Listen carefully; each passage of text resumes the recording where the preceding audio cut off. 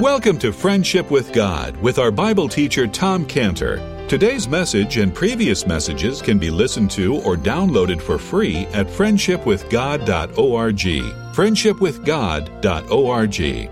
You can also obtain free resources from Tom Cantor and view our online bookstore at friendshipwithgod.org or call us at 800-247-3051. 800-247-3051. Tom Cantor also has a daily devotional verse that comes out each day by email and on Facebook.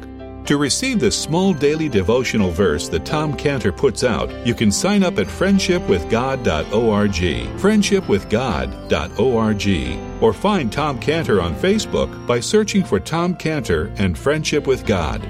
Now, here is our Bible teacher, Tom Cantor. Father, thank you so much for your word this morning.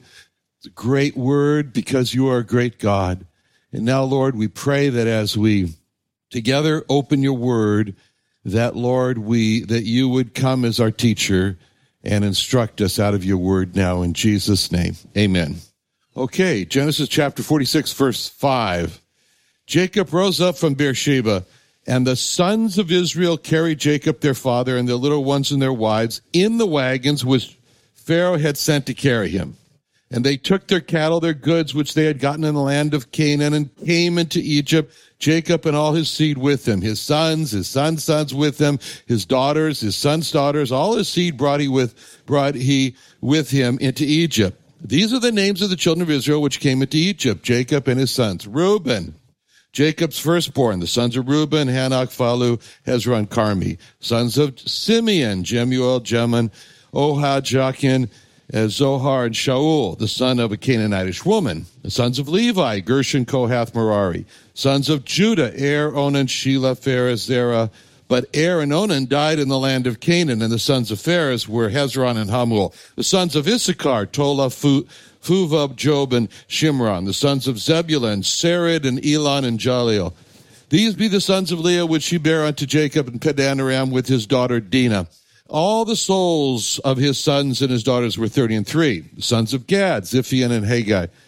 Shuni, Esbon, Eri, Eridai, and Arieli. And the sons of Asher, Jimnah, Ashua, Isui, Beriah, and Sarah their sister, and the sons of Beriah, Heber, and Machiel. These are the sons of Zilpah, which Laban gave to Leah his daughter, and these she bare unto Jacob 16 souls. The sons of Rachel, Jacob's wife, Joseph and Benjamin. Unto Joseph in the land of Egypt were born Manasseh and Ephraim, which Asenath, the daughter of Potiphar, priest of On, bare unto him. And the sons of Benjamin were Bela and Becher, and Ashbel, Gera, Naaman, Ehi, and Rosh, Mupin, and Hupin, and Ard. These are the sons of Rachel, which were born to Jacob. All the souls are 14.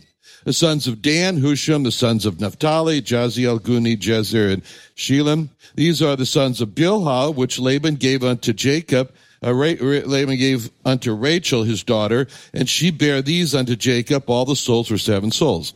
7. All the souls that came with Jacob into Egypt, which came out of his loins, besides Jacob's sons' wives, all the souls were 66. And the sons of Joseph were born him in Egypt were 2 souls. All the souls of the house of Jacob, which came into Egypt, were 70.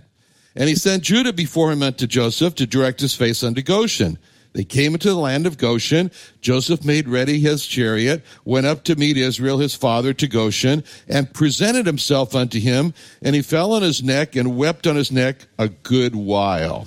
All right. Now, so we've come to this time. We finally come to the time here when Jacob is putting into action this decision he's made when he said, I'll go.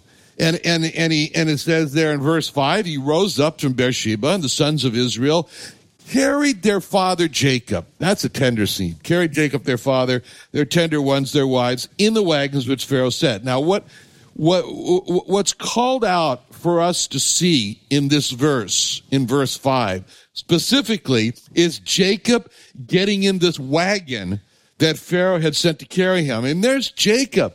He's an old man. He's weak, but he's not proud. I mean, he didn't say, I'm not getting in any stinking Egyptian wagon.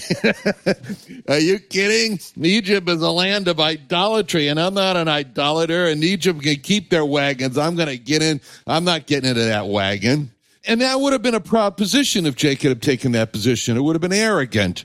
But he was not that way. He was humble, and he recognized that Pharaoh had sent these wagons. That meant that God was using a heathen king to in his plan for Jacob. And what's so significant for us is it's called out that Jacob gets into the Egyptian wagon. And this shows us, it's very easy for us as Christians to become proud and arrogant and look down and despise those non-believers and refuse to accept any help from non-believers. That's why this picture of Jacob getting into the wagon is so important for us to see. Now, the wagon's identified, and obviously we learned from before that Joseph had a role in getting everything ready that he was going to send to Jacob. But these wagons are not identified as the wagons that Joseph sent to them, to Jacob and his family. They're identified in verse 5, the wagons which Pharaoh had sent to carry him. So it's a humbling experience for good old Mr. Jacob as he gets into these wagons that Pharaoh had sent him. And the way that it explains it in verse 5, it says, the sons of Israel carried Jacob their father. And again, that the main point there is that Jacob let his sons carry him. It shows the submissive spirit on the part of Jacob. Not one of, boys, I'll drive these wagons myself. No one's going to carry me down to Egypt. That wasn't Jacob. Jacob submitted himself all the way to be carried down there to Egypt. It's very important. Now, this scene, can't emphasize the importance of this scene here in Israel's history as Jacob and his family are actually moving down to Egypt. And it's an important move. It's a really important move because it's called out in Scripture by others. Moses, and he's asking Edom, which is the people that came from Esau, Jacob's brother. And he's asking Edom for permission to pass through the land in Numbers 20, verse 14. In Numbers 20, verse 14, it says, Moses sent messengers from Kadesh unto the king of Edom. And this was the message that he sent. Thus saith thy brother Israel, thou knowest all the travail that hath befallen us, how our fathers went down into Egypt, and we have dwelt in Egypt a long time, and the Egyptians vexed us and our fathers. And when we cried unto the Lord, he heard our voice and sent an angel and hath brought us forth out of Egypt. And behold, we're in Kadesh, a city in the uttermost of thy border. Let us pass, I pray thee, through thy country. We'll not pass through the fields, nor through the vineyards, neither will we drink any of the water of the wells. We will go by the king's highway, will not turn to the right, nor to the left, until we have passed thy borders. As he talks about it, that our fathers went down into Egypt. And Moses is explaining to them that we've dwelt in Egypt a long time. Yeah, 400 years, that's a long time. And then there was Joshua, and Joshua was explaining to Israel that God had given this mountain that they came to, called Mount Seir, to Edom, to Esau. And he said in Joshua 24:2, Joshua said unto all the people, thus saith the Lord God of Israel, your fathers dwelt on the other side of the flood in old time, even Terah, the father of Abraham, the father of Nahor, and they served other gods. And I took your father Abraham from the other side of the flood and led him throughout all the land of Canaan and multiplied his seed and gave him Isaac. And I gave unto Isaac Jacob and Esau. And I gave unto Esau Mount Seir to possess it. But Jacob and his children went down into Egypt. So Joshua is explaining again this important time in their history.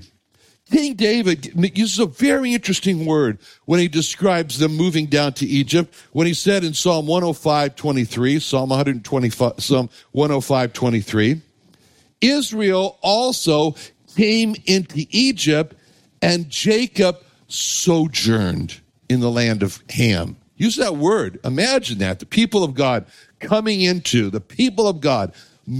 into a heathen land and to sojourn there. And they didn't make it their home. And they use this word sojourn. You know, the sojourn, like we said, it lasted 400 years, but you would have thought that after 400 years that Egypt would have been their home. They would have settled down. But even after 400 years, Israel's stay in Egypt is just called a visit. They just came for a visit. And that's the way our life on earth has got to be viewed. We've got to look at ourselves as Israel in Egypt. And you would think that as comfortable as life is for us here on earth, that it's that it would be our home. No, it's still a sojourn. It's still a visit. It's just a temporary stay. That's the way it was for them. That's the way it is for us. And that's how God spoke about his people in Egypt when he talked about them in Isaiah 52:4. Isaiah 52:4, he said, "Thus saith the Lord God, my people went down aforetime into Egypt to sojourn there." See, God looks on it and he says, my people went down there for a visit, just a sojourn. And then God used this place. God used Egypt, this temporary place, to accomplish his purpose, which was to make them grow into a great and mighty nation. And that's a picture for us. God keeps us down here on earth so that he can accomplish his purpose with us. It's a visit. It's a short time. Pastor Jim always used to say about life on earth is, it's a training for reigning. That's what he used to say, a training for reigning. And when God has finished his training, then, like he did with Israel and Egypt, he's going to call us out. He's going to bring us out of our Egypt. Stephen describes this move. He says, he talks about it in his last words in Acts 7, when he says, Acts 7:9, patriarchs moved with envy, sold Joseph into Egypt, but God was with him, delivered him out of all his afflictions, gave him favor and wisdom in the sight of Pharaoh, king of Egypt. He made him governor over Egypt and all his house. Then there came a dearth over all the land of Egypt and Canaan, and great affliction. Our fathers found no sustenance. But when Jacob heard there was corn in Egypt, he sent out our fathers first. And at the second time, Joseph was made known to his brethren, and Joseph's kindred was made known unto Pharaoh. Then sent Joseph and called his father Jacob to him and all his kindred, 75, which is 75. So Jacob went down into Egypt and died, he and our fathers. So this is an explanation that Stephen is giving for this time. And what he says there is that Joseph was first sent into Egypt. Now, you know, that was a pretty hard way to be sent, to be sold as a slave, but that's how he describes it. And then he says that from Egypt, Joseph called for Jacob to come into Egypt. That's a beautiful picture for us. It's a picture of the Lord Jesus Christ as Joseph, and we're like Jacob. See, just as Joseph was sent into Egypt through a terrible circumstance, being sold into Egypt there as a slave. And then he came into great glory. And the Lord Jesus, when he went to heaven, was sent through a terrible death, the cross. And then through the resurrection into heaven, and he came into great glory. And just as Joseph then from Egypt is calling to Jacob, come here, come to me in Egypt. That's what's going to happen with us. From his place of glory, the Lord Jesus is going to call us to come home to him in heaven. And then we'll go, just like Jacob. So the family starts out on this journey with the wagons that Pharaoh had sent in verse 6, and then they arrive in Egypt. It's only about 40, 50 miles. See, and so it says there, they took their cattle in verse 6. They took their cattle, their goods, which they had gotten in the land of Canaan, came into Egypt. Jacob and all his seed with him. So that's very important. They came into Egypt. They arrive in Egypt. They see the place that God has chosen to be this kind of like hiding place for them. It's like a nest. They're going to be protected from the enemies in Canaan. They're going to be abominable shepherds to the Egyptians, so they're going to be protected from assimilating with the Egyptians because of that. Egypt is God's nest for them. He's chosen that as like an incubator for his people to grow into a mighty nation. They're a heathen country, but God used them to work out his purpose for Israel where they can grow into this large number. Now in verse 7, it's emphasized that all of Jacob's family came into Egypt. See in verse 7, his sons with him, his daughters, sons, daughters, and all his seed brought he with him into Egypt.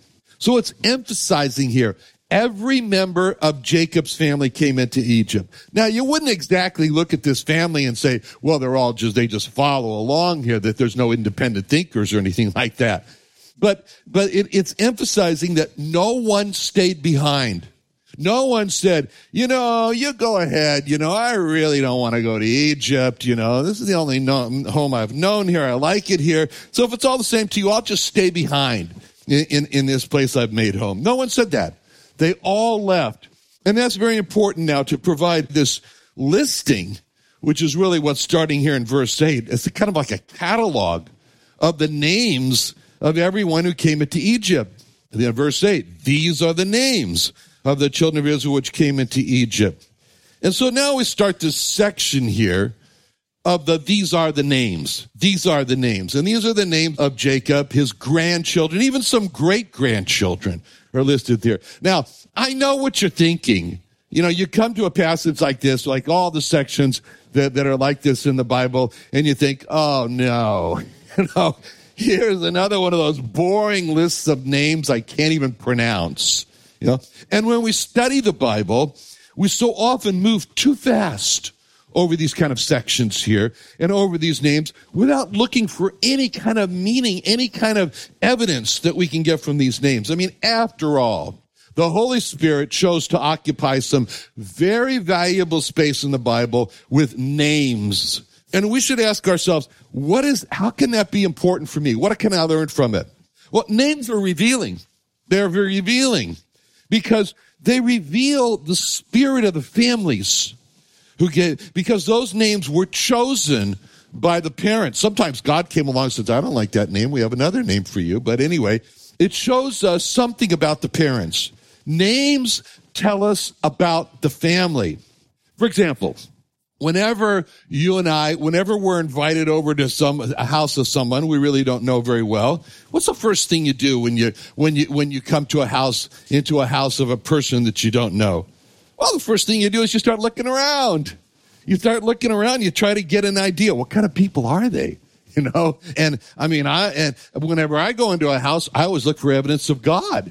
I say, well, do I see a Bible anywhere? And that tells me if I don't, maybe there's an opportunity to minister here, but you have to know something about the person first. And because when you go into a person's house, you look at the choices that they made. You look at the pictures that are on the wall and you ask yourself the question, what does the choice of that picture tell you about the person? We look at the magazines that we might see to see what they're interested in. I remember one day when Pastor Jim and I were visiting the students. We were going door to door around San Diego State University. We were knocking on doors. And we came to one house, and I was wondering, I wonder what I should say to this student who's just opened the door. So I looked around, behind him, into the place where he was living there. And what did I see? A Playboy magazine on the table. And then I knew how to minister to him. And I spoke to him about the cleansing power of the blood of the Lord Jesus to cleanse him from his sin. It's very valuable for us when we look around homes where people live. Well, we don't have the opportunity to literally go into the homes of these children of Israel that are in chapter 46, Genesis, to get to know them. But we can get a tremendous insight into them by the names that they chose for their children. Now, I know that some parents choose a name for their child because they like the sound of it, but not everyone does that. For example, my next door neighbor, Matt Jones, he chose names for his children, Jubilee and Ransom. That's the names of his kids. Last Friday, Mike Johnson and his family were over the house, and we're having, another one of our big feasts. When they come and visit, we go from feast to feast because we like feasting. But anyway, we invited a student that from UCSD that he knew from his church. We invited him to come over. And so he came over and I said, "What's your name?" And he says, "Gendarme." I said, "Gendarme?" I thought, "How did you get that name?" I asked him, He said, "Well, his older brother was out shopping for a gift of perfume, and he saw the name Gendarme. So he came home and he suggested that's the name that his parents should name the newborn." That's how he got his name. Now, I remember one time we had an applicant for a job at Scantibodies, and she had the first name of Avis. And I said, "Well, what's your middle name?" She said, "Rent-a-car." Okay. I remember when Cheryl was in the hospital having Joseph, giving birth to Joseph, and her roommate had a baby girl, and both the parents were drinkers. They liked alcohol. So they named their daughter Brandy. Now, so names tell you about the parents. So in Genesis, as we study the meaning of the names, it reveals to us what the parents were like. They chose those names. And so we look over verses 8 through 27. Now, first of all, in looking over these verses 8 through 27 with all these names in them, there's something surprising about two verses. Look at verse 15 and 17. What is there that's surprising about verses 15 and 17? What is it? Who can see something different in verses 15 and 17 in this catalog of names? It's about the women. There's women. All the names who entered into Egypt, they're all men.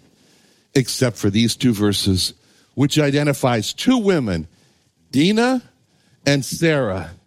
Now, why are these two women found in this catalog, this genealogy of Israel? Because all the other daughters and the granddaughters, they got married and they became incorporated into the families of the tribes that they married into. But these two women never got married. So then they became counted as part of the founders of Israel that entered into Egypt. Now, this is the first indication in the Bible, or one of the indications in the Bible. It's really not the first, but it's one of the indications in the Bible of the importance of women in Israel, because this shows that the female inheritors in Israel, it shows this elevation of women in Israel. So now as we look at the meaning of these names, let's try kind of get an idea about the families. And let's look for God in the meaning of the names. Let's kind of get an idea how much godliness is there in each family. So first is Reuben's family. Now listen carefully as I tell you the meanings of each one of these names in verse 9. And then I'm going to ask you a question about, do you see God in these meanings? So Reuben has these meanings. Hannah has these children. They're named. Hanok is the choice. That means teacher. Phalu, that means distinguished. Hezron, that means blooming or beautiful one. Carmi, that means noble one. Any of those names reference God? No. That's a little sad.